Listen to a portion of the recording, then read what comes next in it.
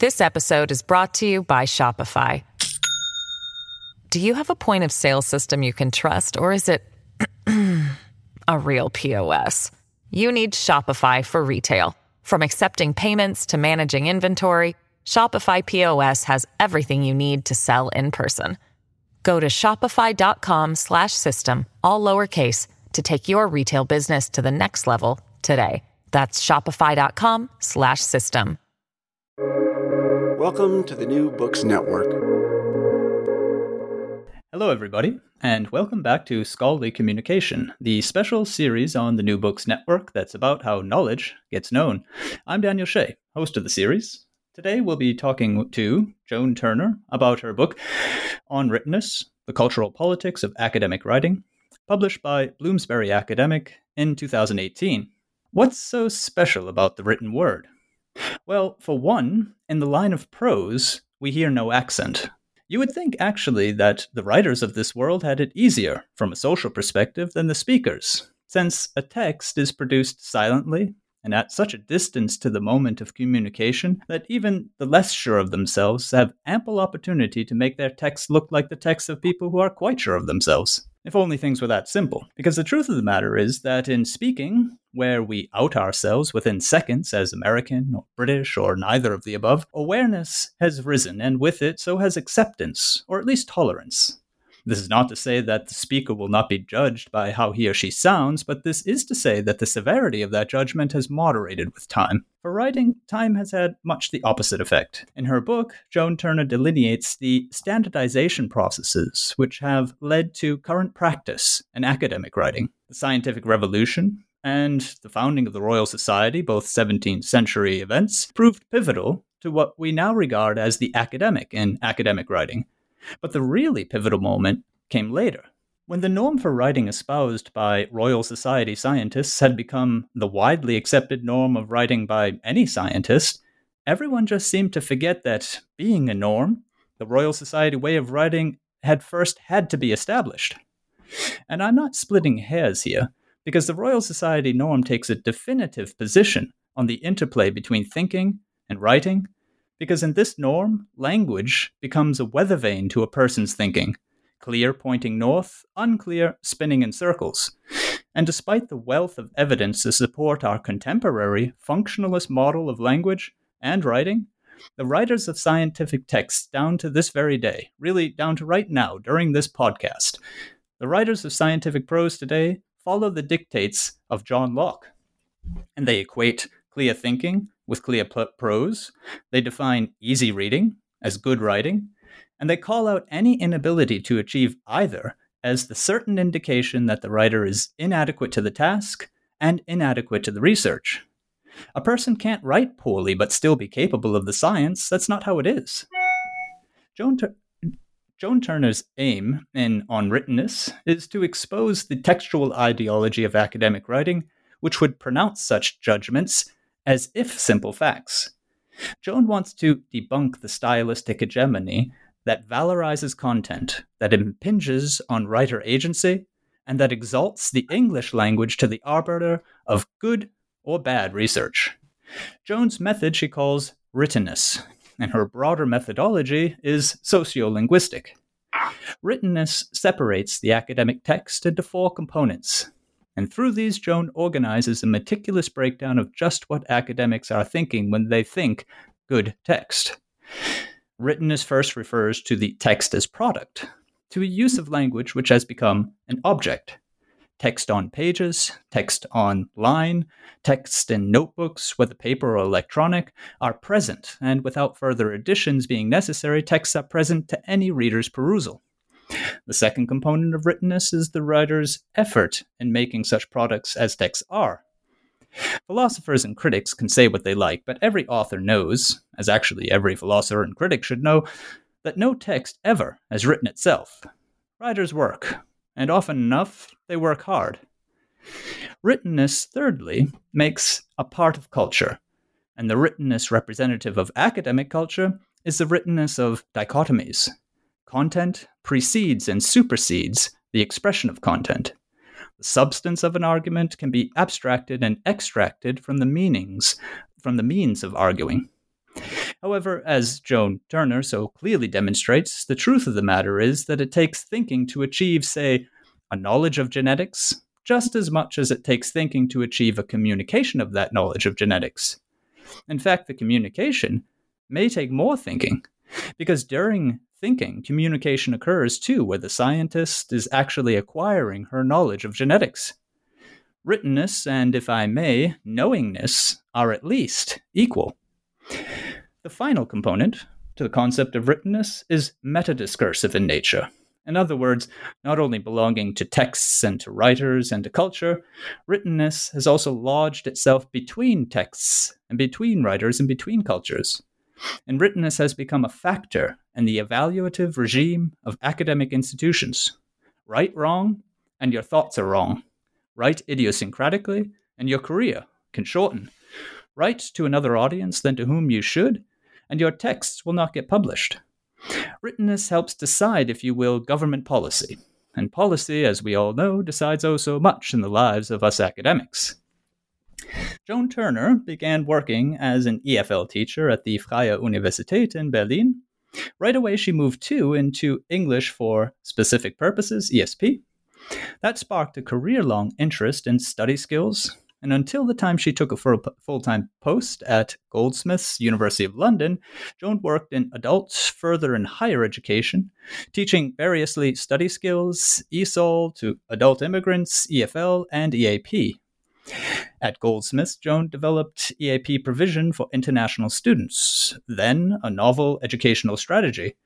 And for 25 years, she led this program and saw it expand from teaching mainly foundation course students to teaching students across the spectrum, from undergraduate to PhD. Joan's own specialism became working with PhD students and predominantly with their writing. Joan Turner's experience in teaching and administration grounds her research interests in the language-content dichotomy and in the institutional frictions around perceptions of language and writing work. On Writtenness is, therefore, an apt culmination of Joan's scholarly endeavors, the perfect book, then, for an interview with this important writing researcher. So let's begin today's episode. Joan Turner and On Writtenness. Joan, welcome to Scholarly Communication. Thank you very much, Daniel, and thank you for that wonderful introduction of the book. I think you've basically said everything. Well, I'm sure there's very much more to say from the author herself. One of the things that comes out in your bio is that you do very much have a career that pointed in the direction of this sort of research as well. Could you perhaps fill in the sort of skeleton picture I gave of where you came from and how you arrived at this sort of thinking? Well, I originally studied modern foreign languages, principally German, but also French. And these degrees, back when I did them, included philosophy and as well as literature, language, linguistics, and so on. So I've always had an interest in philosophy. And while my sort of teaching practice, pedagogical practice, being so relentlessly practical as it is, didn't actually take into account these more philosophical issues, I was interested in exploring them. And that's what I kind of allowed myself to do in this book, particularly the relationship between the value system surrounding the uptake of academic writing and how that came to be. In other words, how did we come to evaluate academic writing in the way that we do? And going back to the 17th century philosophers such as John Locke and other sort of political theorists such as Thomas Hobbes and theologians such as Bishop Wilkins, we can see the importance placed on the communication of knowledge.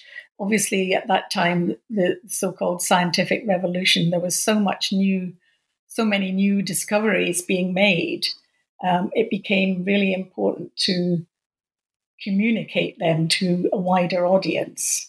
And the kind of template for that communication, I suppose, was the Royal Society procedure of having witnesses to experiments, so that they could be witnessed, so that nobody was getting away with sort of pretending they'd discovered something that wasn't actually the case. And so that need for demonstrability, for clarity, has translated into a rhetoricity, if you like, of clarity and exposition, which continues. And I think the ease, the notion that this is easily communicated, that what you want to say is easily communicated in writing, remains with us. And I think that can be done. I'm not saying it's impossible to be clear and succinct and concise or whatever, but it's incredibly hard work. And that the notion of the intellectual labor of getting the writing right is one which tends to be neglected. And the assumption is that it's very easy to write. So this leads to a kind of hierarchy between content and writing, where content is in the privileged position. Of course, writing, the word writing, can also mean content, can also refer to content. So that was one of the reasons why I preferred to use writtenness, which in its nouniness, if you like, indicates content, a topic, makes writing a topic in its own right, with a social and cultural history, just like any other topic, academic topic. And writtenness also emphasizes the labor of having been written, so the labor that goes into achieving writtenness. And that was another issue that I wanted to highlight. As well as the sort of related to this kind of dichotomy between content and language is, of course, also the institutional dichotomy between established kind of academic disciplines and language work. And language work and writing work tends to be established within a kind of support mechanism rather than as part of the mission, if like, of the university itself. And this structural condition makes it very difficult for language and writing practitioners to have the same kind of status as what might be called normal academics. This leads to frictions, of course.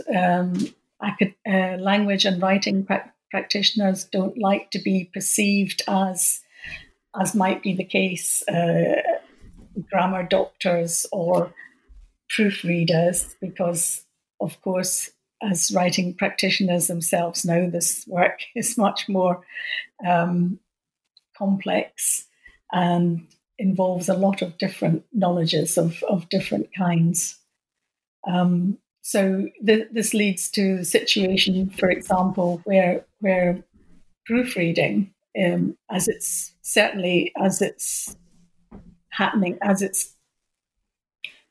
happening in contemporary higher education, international higher education, is changing its meaning,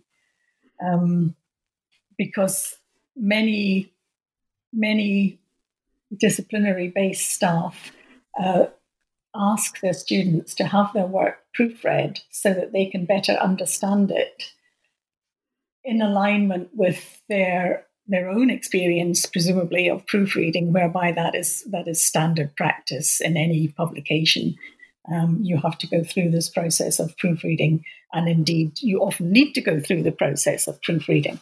But it's being used in the context of international higher education to mean much more than proofreading, or to require much more than proofreading. So any kind of English that doesn't conform to perceived norms or doesn't facilitate a smooth read leads to suggestions of proofreading.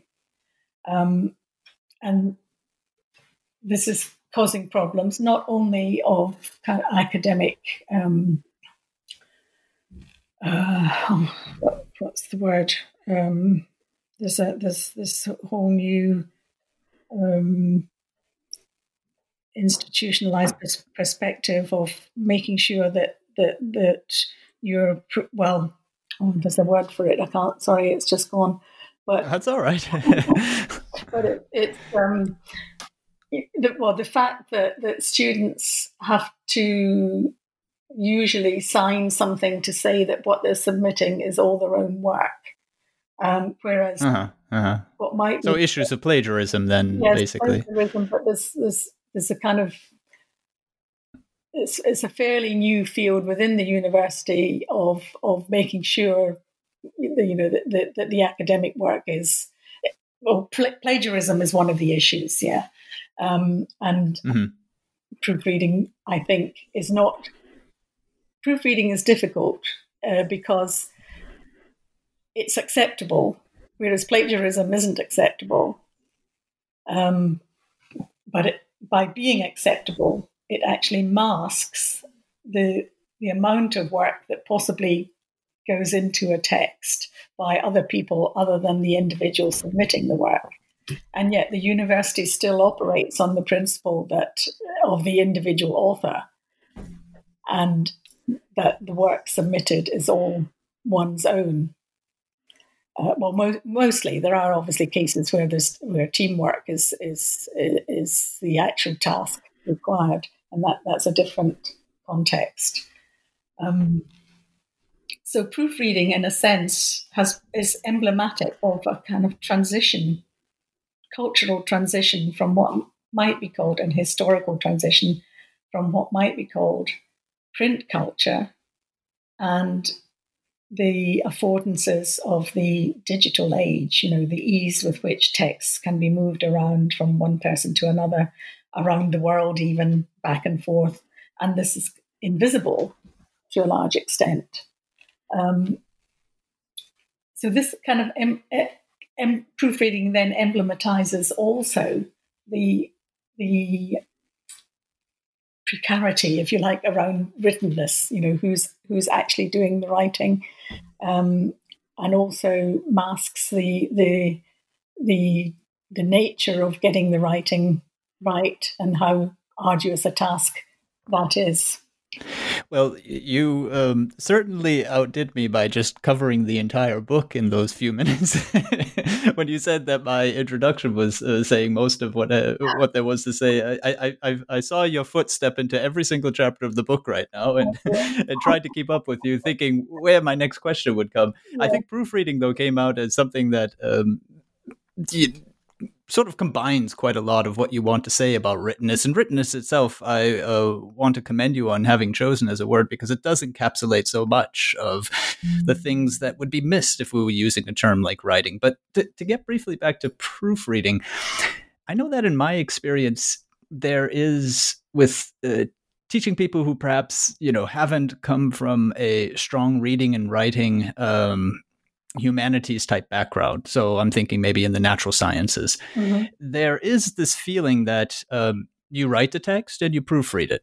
Mm-hmm. Whereas I think most people who, have worked in philosophy or English studies for sure, realize that you write the text, you throw the text out, you write the text, you rewrite it, you edit, you proofread, and then you throw out a section, and then you rewrite, and the process just goes on, right? I mean, I don't need to belabor it, but the point is that it's very messy, and that seems not to be reaching, if you like, the other side of the divide. That doesn't seem to be something that is easily communicated to people who aren't comfortable with that sort of approach to writing.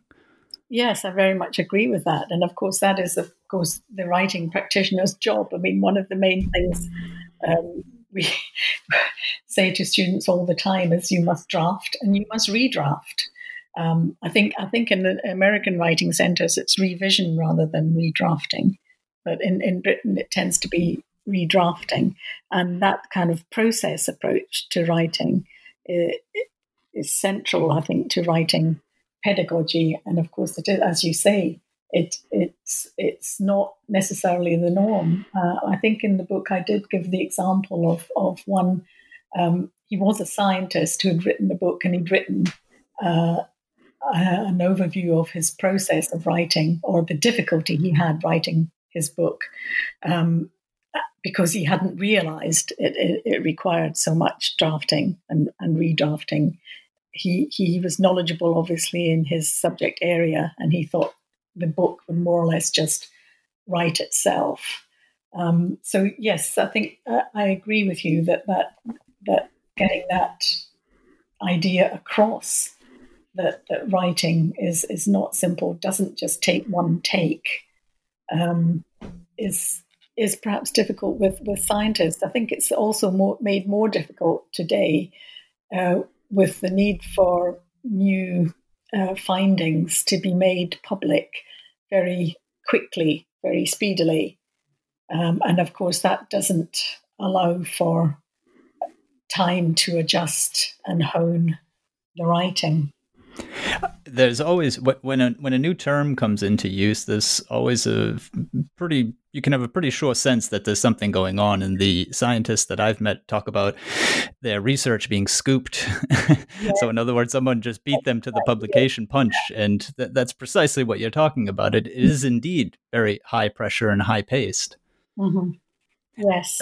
You talked about in the book, and briefly mentioned in your sort of intro, that you have these different knowledges of different kinds that writing instructors or people in writing practice are very used to trying to convey. You mentioned process, for example. Mm-hmm. That would be one of those different types of knowledge. Would you perhaps be able to sketch out a few of the others? Because in the process case, what we see is that this is a complex sort of knowledge. It's knowledge clearly of how do I use language to work with content, which is an interesting way perhaps of putting it too, to work with content. But there's also an emotional side to it as well. I mean, to have written something and to throw it out takes guts, and these are the things that also need to be taught. But if we might also, just for the listeners' sake, sketch out some of these other knowledges that we continue to that we typically think of when we're talking about literacies, if you like. Mm-hmm. Well, obviously, there's a lot of knowledge about language that is required. And I don't just mean grammatical knowledge or sentence level grammar, but that is also necessary. And discourse analysis, discourse level rhetorical structuring, knowledge that different disciplines might require different genre. They might require different types of writing task. And writing practitioners, EAP tutors, have to research what the requirements are in the different departments. So they have to be willing, I think, to gain some understanding of the major disciplines of the people they're teaching writing to, and that's not something that everyone can do. There's also knowledge of, if it's a class rather than a one-to-one, knowledge of class management. How do you get students communicating with each other in groups and talking about their experiences? I think, for example, it's often the case that the writing class, say even for PhD students, if it's a class, often it's one-to-one, but if it's a class, they have the opportunity to talk about their work with each other that they don't otherwise have in their own disciplines. And that touches on what you also said about the affective dimension. So the writing class enables people to work on this, to have some experience of discussing their work with other people who know nothing about it. And And I think that kind of work is very valuable as well. Other knowledges, there probably are a lot of others, but they're not.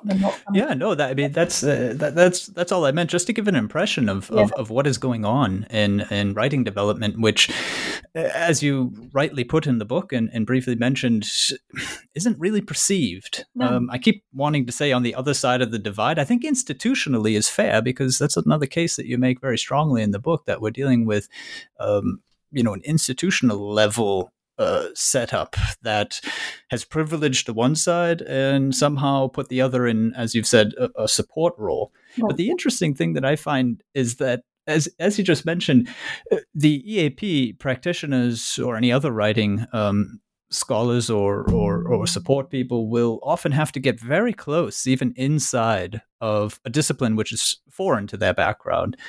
And I find that already, it must be an indication of the closeness of our work to content.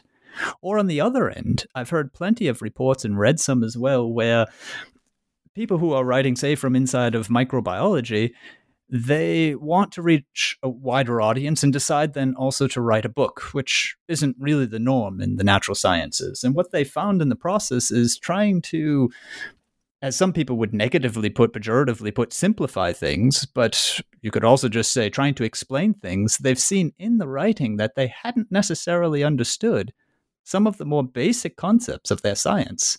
So again, that for me is how the writing moves into the area of content. This is one of your areas of expertise. I wonder if you could perhaps flesh out the implications that I'm drawing there. Well, I suppose it's the kind of ultimately the writing to learn aspect that writing actually helps clarify your knowledge. So it's completely the opposite of what Bishop Wilkins and others have claimed, that if you have clear thoughts and clear ideas, then you can communicate them clearly in writing. And it's not quite like that. It's a more of an interanimation between writing to clarify and then rethinking what you thought you were going to say, because the writing has pointed up contradictions or whatever. So you have to go back over it and rethink. So it's not a mechanistic process. It's very much a to and fro thinking, rethinking, writing, rewriting, and so on. So, yeah. Yeah. Getting back to the day of Bishop Wilkins and John Locke, I wanted to just touch briefly on the one point there that you made, where interest was shown in some sort of an artificial language being created so that this sort of communication could go on even more clearly, if you like. I also wonder if you were able to, or if you came across why it was that Latin wasn't serving their purposes, because this is a pivotal moment in early modern period where Latin is, being overtaken by all the vernaculars. Why wasn't it that didn't, as it had so many other times in history, especially also in England, led people back to Latin? Mm-hmm. Well, that's an interesting question, because it kind of parallels now what we've got with English as the international language. So the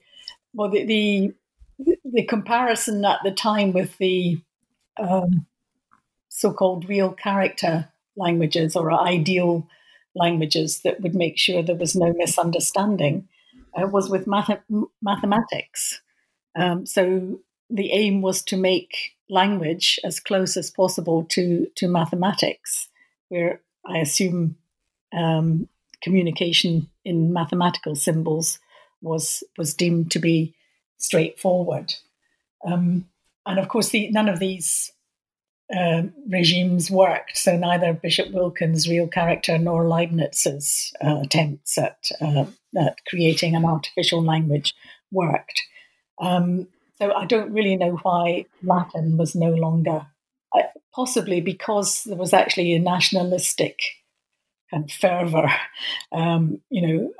a desire to have national languages and make the national languages work in national interests.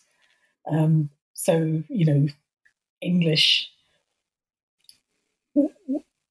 as the sociolinguist Mugglestone said, that English was being seen as a scholarly language as well as just as an everyday language. So it was capable of being put to scholarly use as well, and it was obviously socially important to promote the language in that way. So it might have been that rather than the fact that Latin wasn't working as the international language. I don't really know, to be honest, on that. I've had. This episode is brought to you by Shopify. Do you have a point of sale system you can trust, or is it a real POS?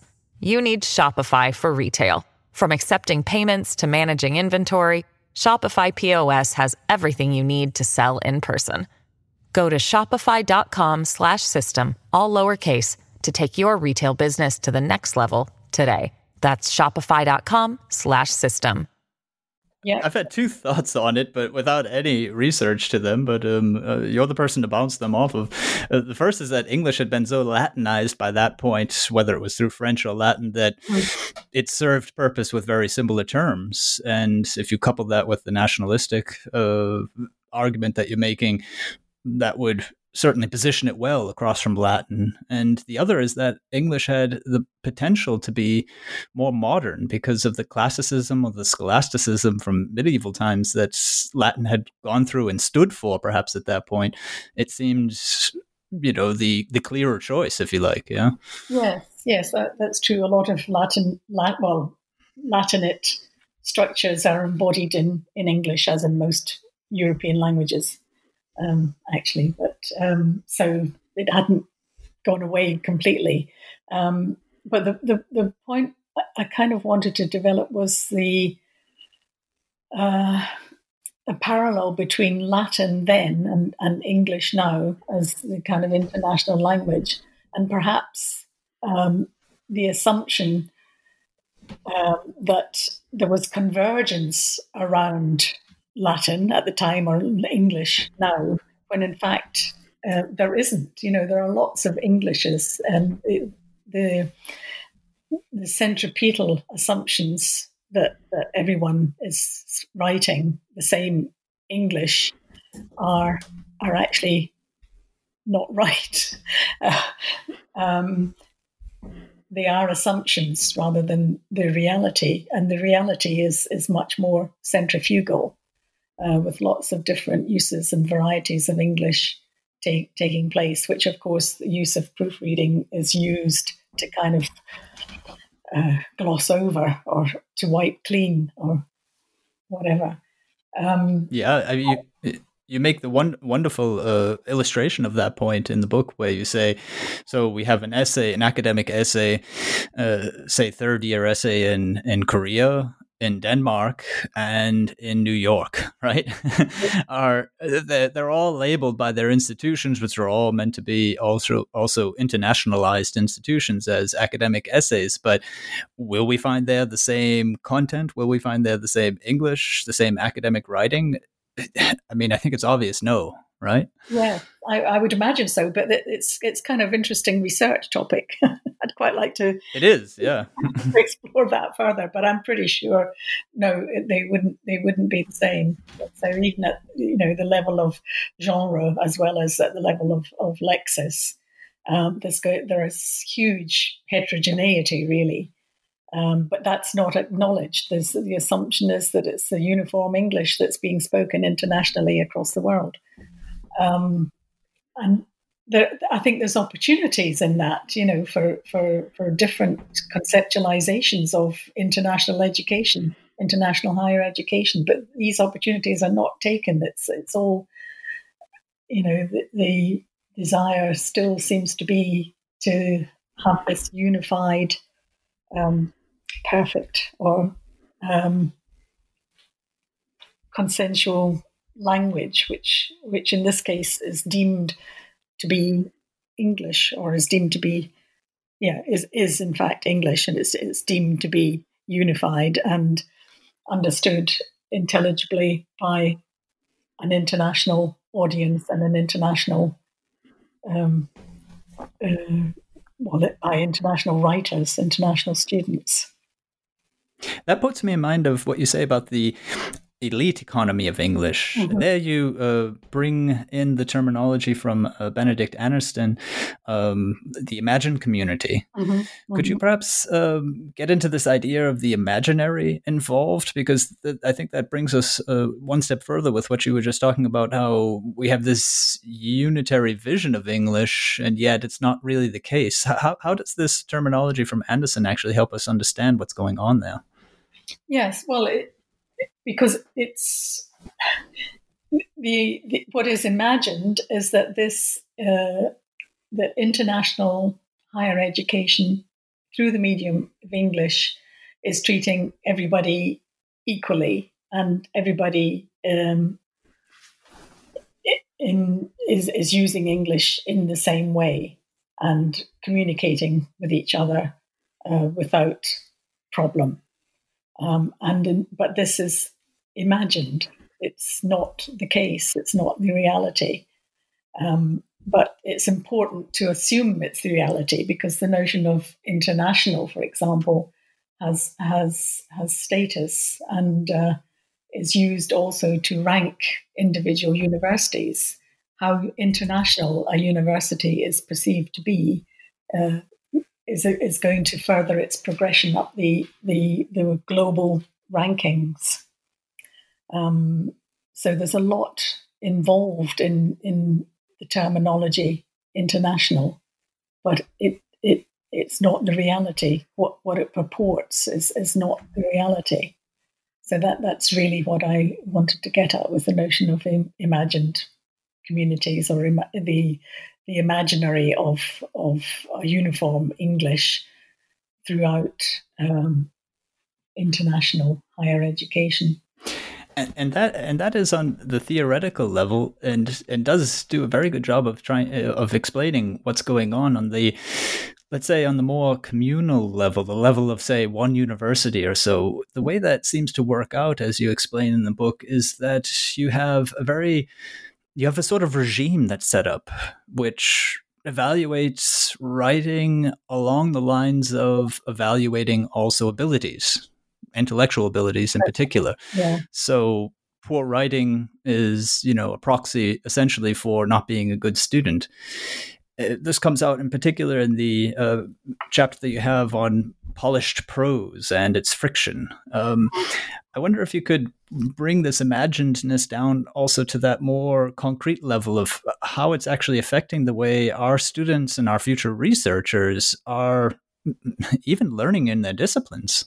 My issue was really with the extent to which students are stigmatized for poor English or whatever, and then that translates into them being deemed not intellectually capable of undertaking the studies they're undertaking, and that is really insidious, I think, and this is happening. Or this is the case all over the world. I gave some examples from students in universities in South Africa, as well as students in the UK, international students, particularly in the UK, being stigmatized because their language seemed to be lacking or not up to scratch. For example, one student, actually, of course, students do have some power in this, particularly if they're more advanced students, say PhD students. So I gave the example of one student who had a PhD student who had actually changed departments, changed supervisors, because his original supervisor, as he thought or termed it, was more interested in his grammar than in what he had to say. So this student then went to another department and was accepted there because that particular supervisor seemed to be more interested in his ideas. So there's all sorts of conflicts go on across the world just because language ability, especially when it's an additional language, is equated with intellectual ability. And this is another issue which needs to be talked about a lot more, I think. I find also in my own experience and in teaching writing that very often you'll find that people who don't have English as their first language take their difficulties in writing as being difficulties in writing in English, because, they're coming from another cultural or linguistic background. And I'm not going to deny that that doesn't play a role. And in some cases, it plays more or less of a role. But what needs, I think, also to be made clear is that facing difficulties in writing is the way most people face writing. And when you add to that complex topics, complex argumentation, complex content in a conventionalized form, the academic written norm, as you've so well described it in your book, then, anyone is going to face difficulties with that. Mm-hmm. Yes, absolutely right. I think that's that tradition of accepting that everyone needs help with writing or needs to develop their writing expertise. Their expertise in writing is better developed in the United States, where there's writing across the curriculum, with the writing across the curriculum model. And I think increasingly in the UK also, so-called home students, that is students, born in Britain or not even necessarily born in Britain, but now living in Britain, need or want help with writing. And I think it's a pity. In some ways, I'd like to go back to the medieval trivium and sort of have language and writing at the core of university activity rather than on the periphery. Of course, that's not going to happen, but there is much more need to have it embedded in the actual program structure, rather than something that just happens on the side. One of the first articles I wrote on academic writing, what was actually on English for academic purposes, was titled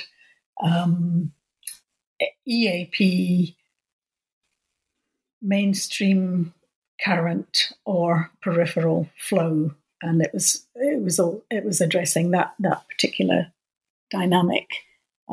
Something which is actually core and central is seen as peripheral, and so that the notion that writing is important for everyone, I totally agree with. I think that's also behind my interest in study skills, because study skills is about making explicit what tends to be implicit in university education. And for the last 10, 20 years or so, we've been going through what in Britain is called widening participation. So encouraging more students from diverse backgrounds to attend university.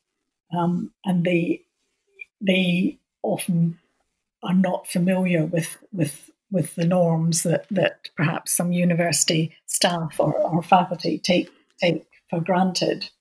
And so they do need additional help with this.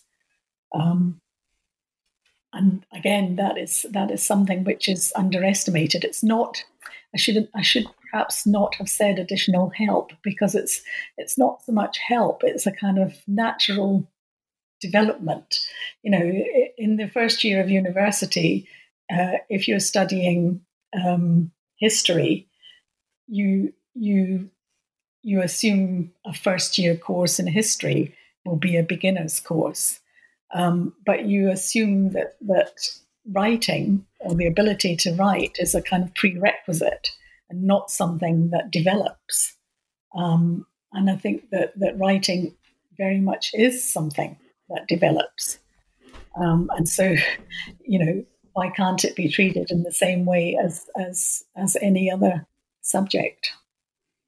That puts me in mind of the example that you gave from, I know it was in psychology. It was from a book that you cited where professors or lecturers in psychology were showing leniency on the content end for people who were in their first year, as long as the writing sort of was fit to purpose, if you like.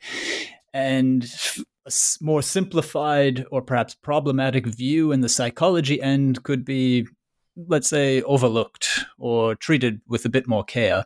And I think that's also sort of symptomatic for this divide between the writing and the content, because there's another way of seeing that exact same scenario.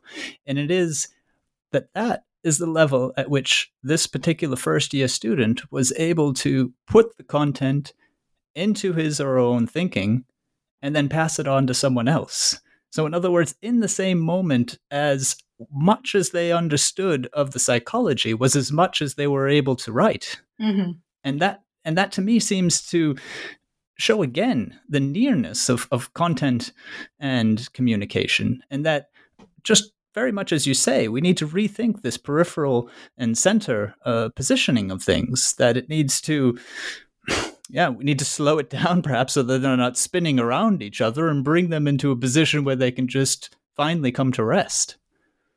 Yes. Yes. I mean, the problem is that the language content divide is really an artificial one. There isn't a divide. You can't have content without language, and you need to have something to say.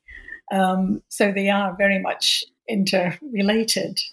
But it's partly the Lockean dichotomy that exists, that makes the language element a kind of separate element, an add-on, something that can be polished, rather than integral. Yeah. That puts me also in mind of some of the things that, you also cited in the book, and things that I've heard that people are given as advice on how to improve their writing, whether or not their first language is English.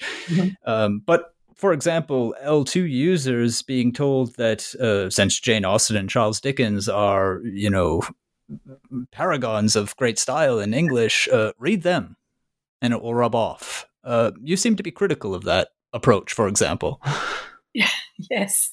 Well, we are now in the 21st century, and that is advocating 19th century novels, which may be of interest to some students. I mean, I'm not saying don't read them, but I don't think it necessarily helps with the norms of writing today, and particularly academic writing in a particular discipline. So I understand the well-meaningness of the advice, but I don't think it necessarily helps in the way it's intended to.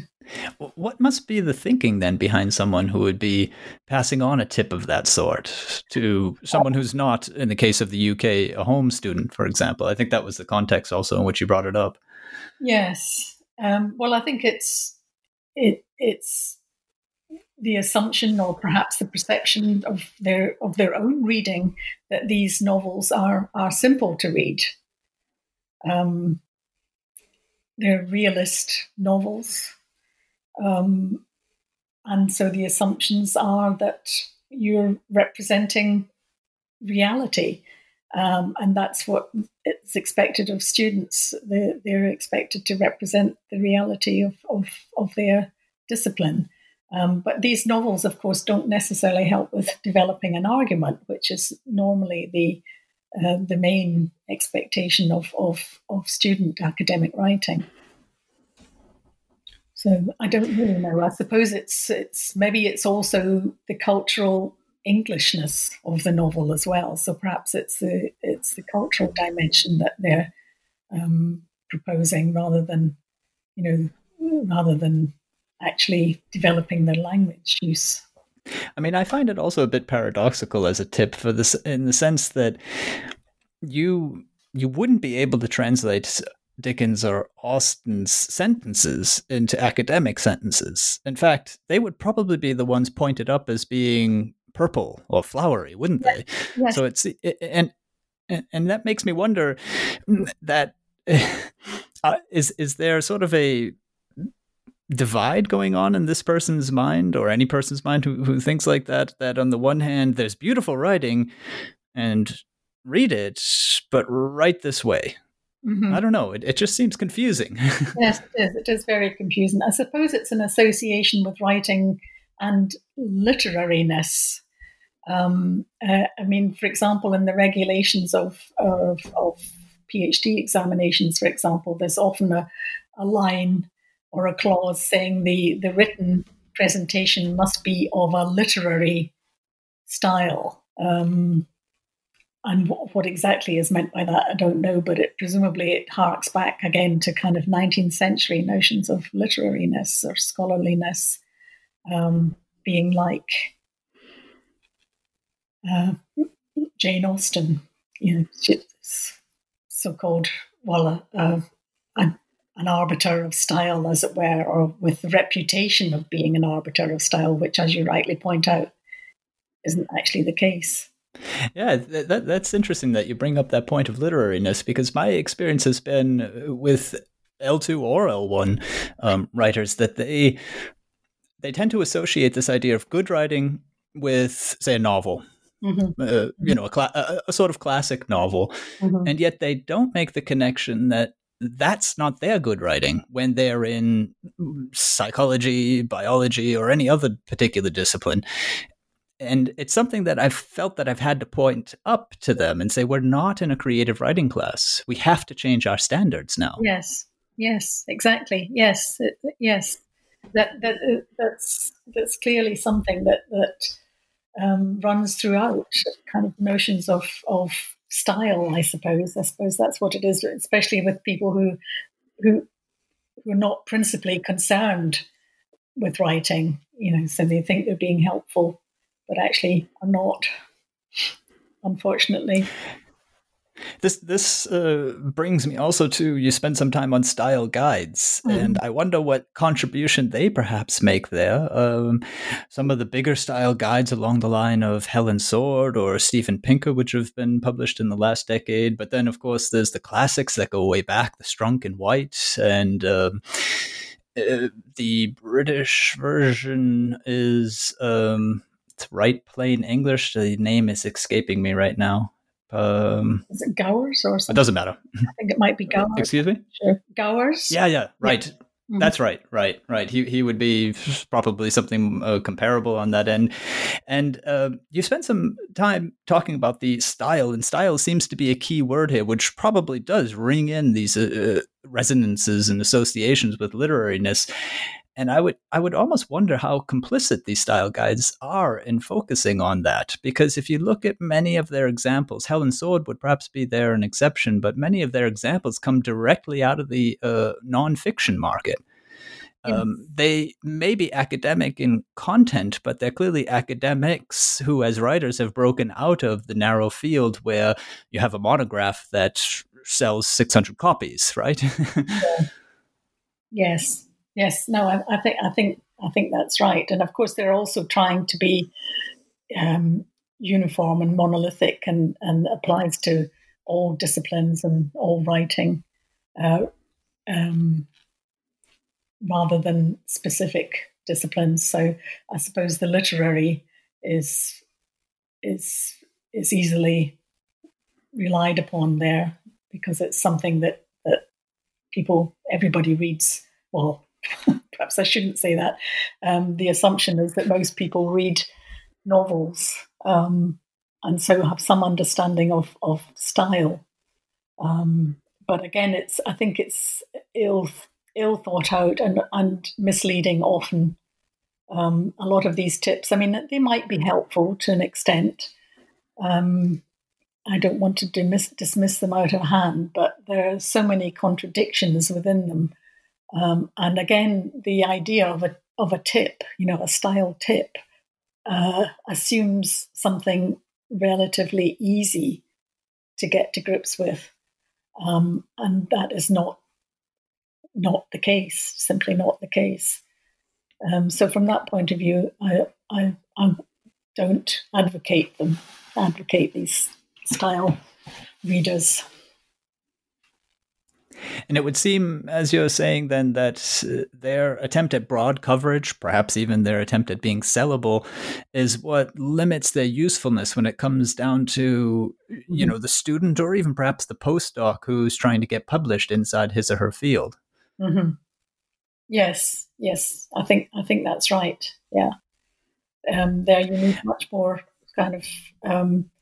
You need to work with peers, I suppose, and with mentors in honing your style, and also reading lots of articles in the field, so before you can engage yourself with what it is you want to say, want to put out there. Your point on tips is also very good. The fact that it seems so easy. And it's interesting also, as you make so clear in the book, that many of the tips are actually negatively formulated. So they're about avoidance, which would very much appear to perpetuate this regime of evaluation. And I've noticed in very many students as you also say in the book, sort of an internalization of these rules. So without reflection as to how useful passive or not passive might be, I or one might be, or any of the other sorts of typical points that are brought up in style guides, the students are just, to avoid trouble, to avoid mistakes, very keen on making sure that they stick with those rules. Yes, that's true, and that's a pity, really, isn't it? Because it's not allowing them the freedom to explore and actually say what they want to say in with a sense of freedom, and without the fear of getting things wrong. It's the fear of stigma, which seems to be prevalent within academic culture because one is so readily stigmatized. So it would be nice to have a shift of attitude in that regard, or in all respects, whether it's the student struggling or the postdoc trying to get published. If there weren't this fear of the stigma, they might be more willing to attempt to get things published, to submit them and not be too afraid if it's rejected at the first attempt or whatever. Yeah. And the thing that would probably help there is the point that you get into in your last chapter about written English and flux, which is directly from the title. This idea that English has always, as every other language, been developing and changing and varying through time, through different places, and so on. We see it happening before our eyes right now. You give a very interesting exposition of the use of the and what is allowable now, what perhaps, let's say, a generation or two ago, an academic would clearly not have ever considered using. I'm thinking in particular of when you have a noun followed by of, particularly in scientific writing, you have a level of flexibility not to use the there. So one example that I just happened to look up before, so this is not from the book, but it shows more or less what's going on. So if you have refinements that include acceleration of their voltage signaling. So very often we would think refinements which include the acceleration of their voltage signaling, because acceleration is definite in that use, and definiteness comes through in English typically with the, but this is a published article in the sciences. So my point is that we see the language changing. We see the language being used, as you so rightly put, by more multilingual users than what we would consider native speakers, which you so rightly describe in the book as expert users. Yeah, so you give a entirely different view of the continuum between someone who uses the language close to themselves or someone who's just new to the language. But the point is rather that where are we going to find rules in language when language is in flux anyway? Yeah. Well, again, that requires a shift in attitude, a greater tolerance for kind of heterogeneity of use, rather than expecting what I call the smooth read again, where you read a text without any kind of obstacle. The expectation is that you should read a text like that, where it just flows and you're carried along with the flow. And I think increasingly academics are going to find that that's not the case. And I think we do need to have to change our attitudes there. Yeah, you make a few very sort of clear demands at the close of the book about proofreading not being a solution, and that the conversation now needs to open up across institutions about just these sorts of things. So what is international English? How wide do we vary our acceptance of different types or different ways of writing? Right? The tolerance for awkward expressions, or more attention, especially, as you say, in the area of equitable treatment. So Yes. when you've got students with varying abilities in writing, how does that play out in their grades? How are they assessed on their content knowledge? Yes. I think the contemporary ethos is definitely one of uncertainty and contingency. And we do have to become more tolerant of the Englishes we read. And not necessarily, I don't know whether, are we going towards different standardizations of English? Will there be a kind of European English standard, a British English standard, an American English standard, and an Asian English standard? I don't know. It's possible that's the trajectory that is en route, because there are so many corpus linguists developing corpora to detail what Asian English is like, how Asian speakers are using English, how European speakers from different European language backgrounds are using English. That is a potentiality.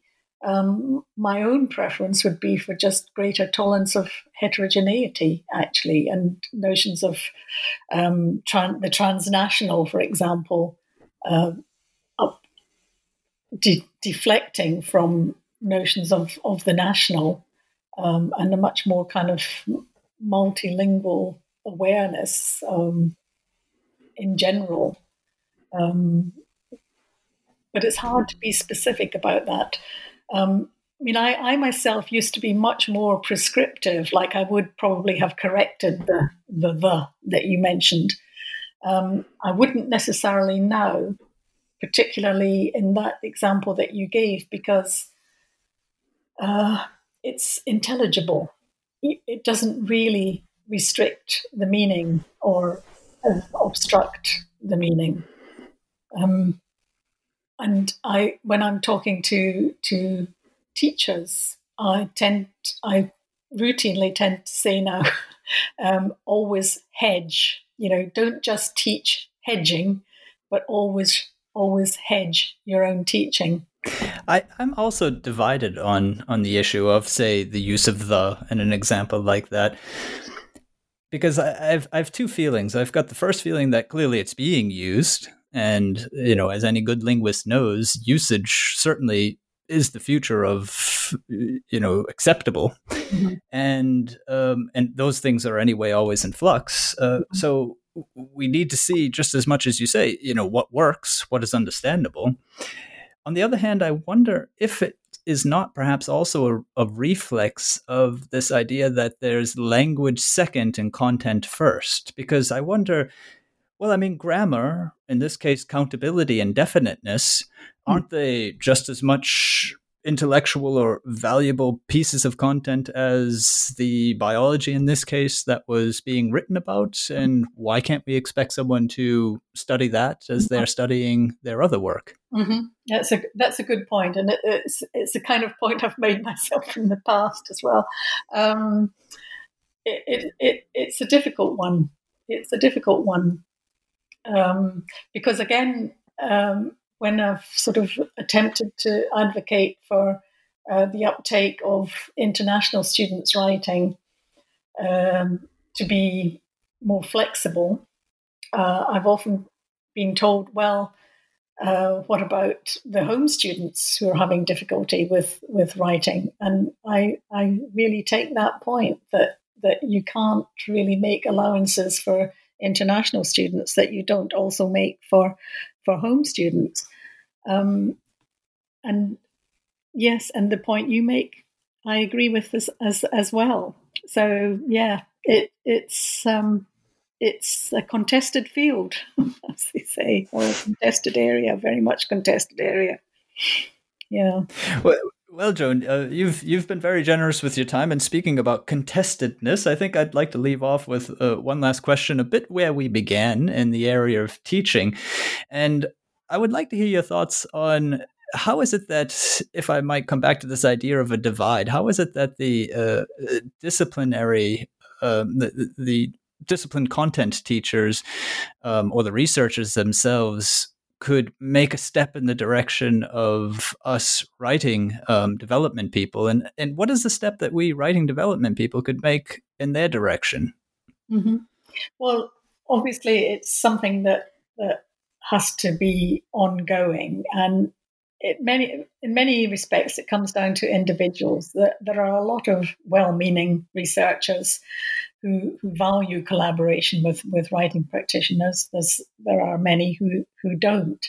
And I think probably it is incumbent upon the writing practitioners to kind of put themselves forward more, to kind of slough off the sense of inferiority that might surround them because of the institutional positioning, and be a bit more bold and speak to the academics in whatever disciplinary field is more appropriate for their institution, and just attempt to begin that conversation. I think often when you do on an individual level, it works, yeah. Although there's often another problem that occurs with that is that if you're actually making contact with a particular department where you've got a lot of students, where a lot of your students come from, then you might make contact with a particular individual who then leaves that institution or goes on to a different role and is no longer collaborating or speaking with the language centre or the writing centre, and then you have to begin again with another one. So it is an uphill struggle. I hope sometimes it seems like a Sisyphean struggle, but I hope I do hope, and I have some optimism that things will get better. Well, thank you very much. That is Joan Turner, and her book on Writtenness, The Cultural Politics of Academic Writing, was out 2018 with Bloomsbury Academic. I'm Daniel Shea, and this is goodbye from me to Joan. Goodbye. Goodbye. And this is goodbye to all of you. Bye-bye, and until next time here on Scholarly Communication.